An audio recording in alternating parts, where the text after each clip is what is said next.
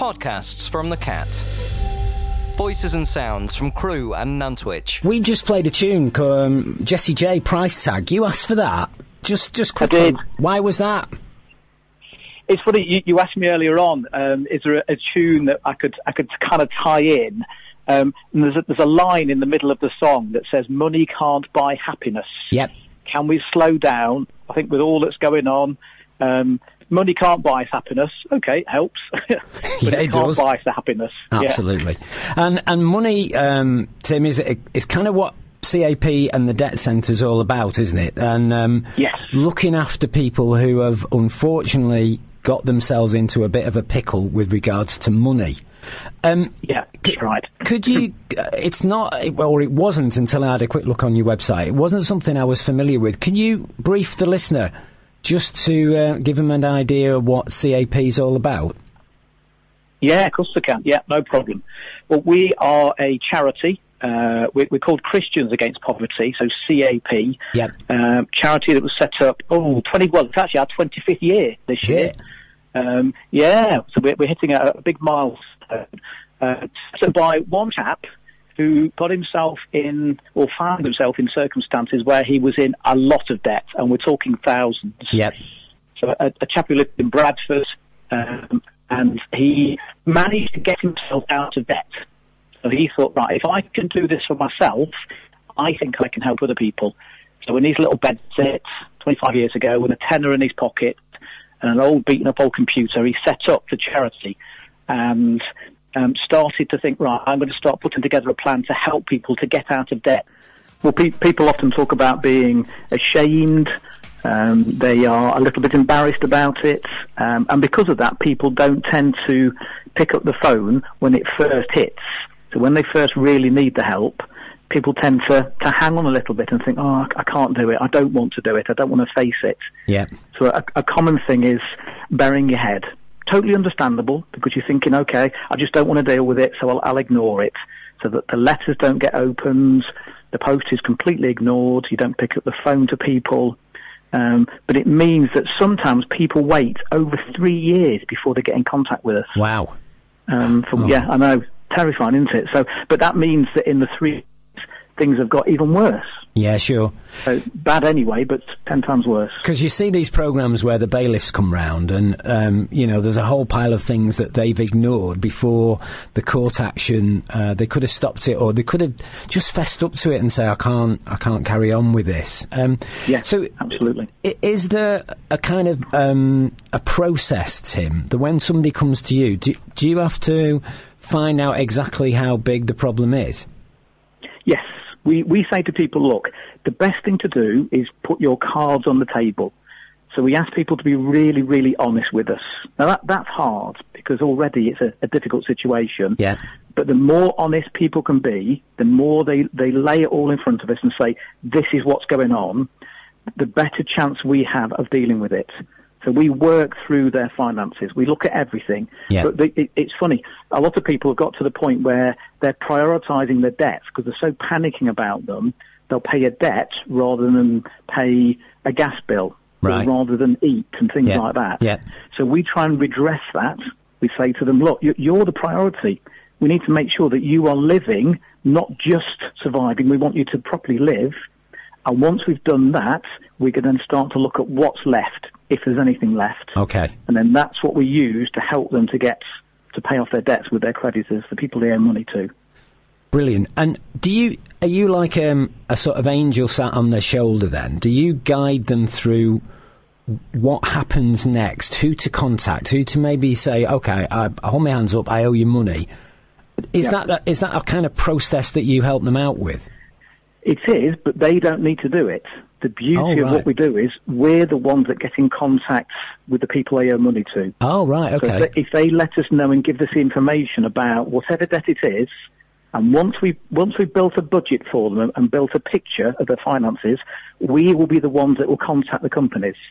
So instead of them having to deal with the creditors, and because you know what it's like, you get letters, you get texts, you get phone calls, and it's horrible.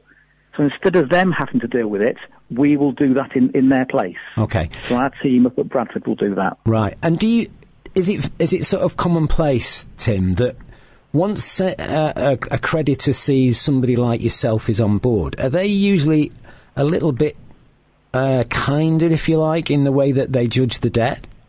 Yeah, very much so. If they see an organisation like ours, because we help over 20,000 people every year, so we are well known in the industry. So once companies see us involved, they think, okay, we know this person is genuinely looking at sorting out the debt. Yep. We're dealing with an organisation that really can make a difference, and we'll check everything. That's really important. And they respond to us.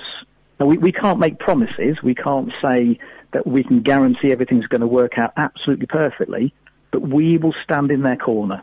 So we will make sure that we will do whatever we can to negotiate the best thing to suit the individual. Right. Because they're the priority, definitely. And do you prioritise the creditors, Tim? Is it usually, let's get this one out of the way, or is it spread across them all? Do you say, right, well, we give a little bit to each one?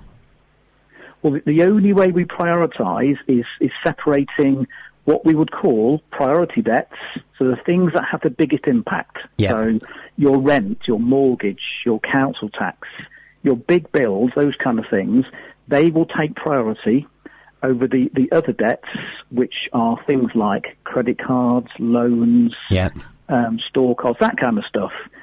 But we will apportion the money that they put into the pot. So what people will do is they will put in whatever they've got left at the end of the month, no matter how big or small that is, and that's what we will use to distribute, and we will have organised how much of that goes to these companies. Oh, right. That's excellent. And the best thing about it is we don't take a fee. So it's completely free. So the actual person, the money they pay in, none of it we keep. That's really important because we don't want people to have another debt with us. We want them to be able to use the money they've got to pay off the debts. So, ergo, you must be a charity then? Absolutely, yeah. Okay. Non-profit making, charity. We get all of our money coming in from private individuals. Yeah. A lot of money comes in through the local churches, through people that we call them life changers, people that donate to us on a regular basis. Oh, how lovely. So we've got a whole raft of money coming in from them so that we can do this work. Yeah. But yes, definitely a charity. Okay. And there's no government money coming your way? Not at the moment, no. There has been discussions with the government, but we wanted to maintain our independence. So we wanted to maintain the fact that we were a faith-based charity. Yeah. And obviously that isn't so, it's not so popular. We just take our donations from private sources. Right. Now then, it doesn't take a crystal ball to work out that COVID has put a massive sea change with regards to debt, how people have coped over the last, what is nearly a year now. That's right. Like I say, it doesn't need a crystal ball to say that you must be quite busy at the moment. Well, amazingly, we have gaps in our diary. Really? It's unbelievable. And since we opened our doors in the Crewe Debt Centre, which was 9 and a bit years ago, we've never had a time where we've been quiet. So the last year has been relatively quiet compared to normal. And if I'm honest, I'm putting it down to the furlough scheme that's kind of disguised things that's going on. Yeah. So it's hidden the reality of what's happening. So the bailiffs and enforcement agents aren't coming out to people's doors at the moment because the government has said none to that. Evictions aren't happening, and people are getting some money through the furlough scheme. Right.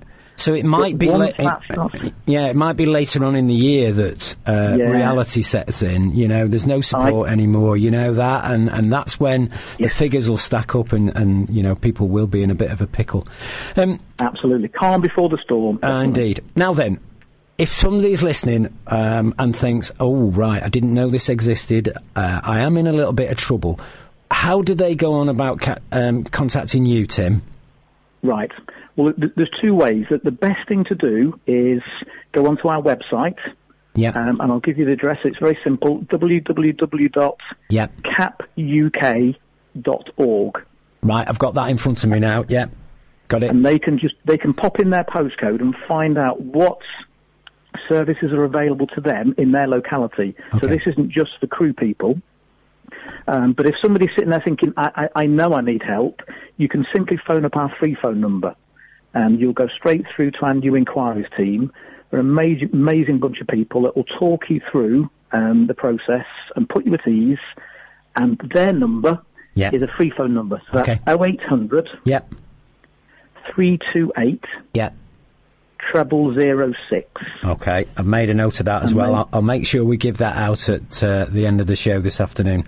Wonderful. Tim, it's been an absolute pleasure. You are a debt hero, and all the work that you do down there at. Are you in Richard Street? Is that where you are, Crewe? That's the one, yes. Yep, just along Richard Street, based at Westwick Christian Fellowship Church. Yeah, that's what we are. Marvellous.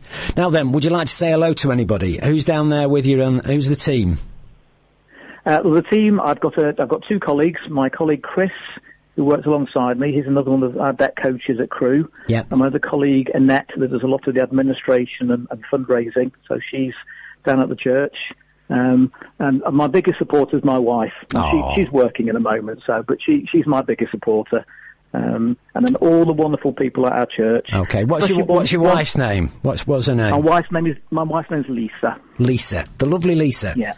See, Lisa, behind every good man is an even better woman. Oh, most definitely. Far better. Yes, you know it well, clearly. You're in the same position. Definitely. Thank you so much, Tim. And please pass on our best wishes to everybody down there at CAP from the Cat. Lovely. Thank you very much indeed. Thanks for having me on. It's been greatly appreciated. Go to listen.thisisthecat.com for more podcasts and more ways to listen.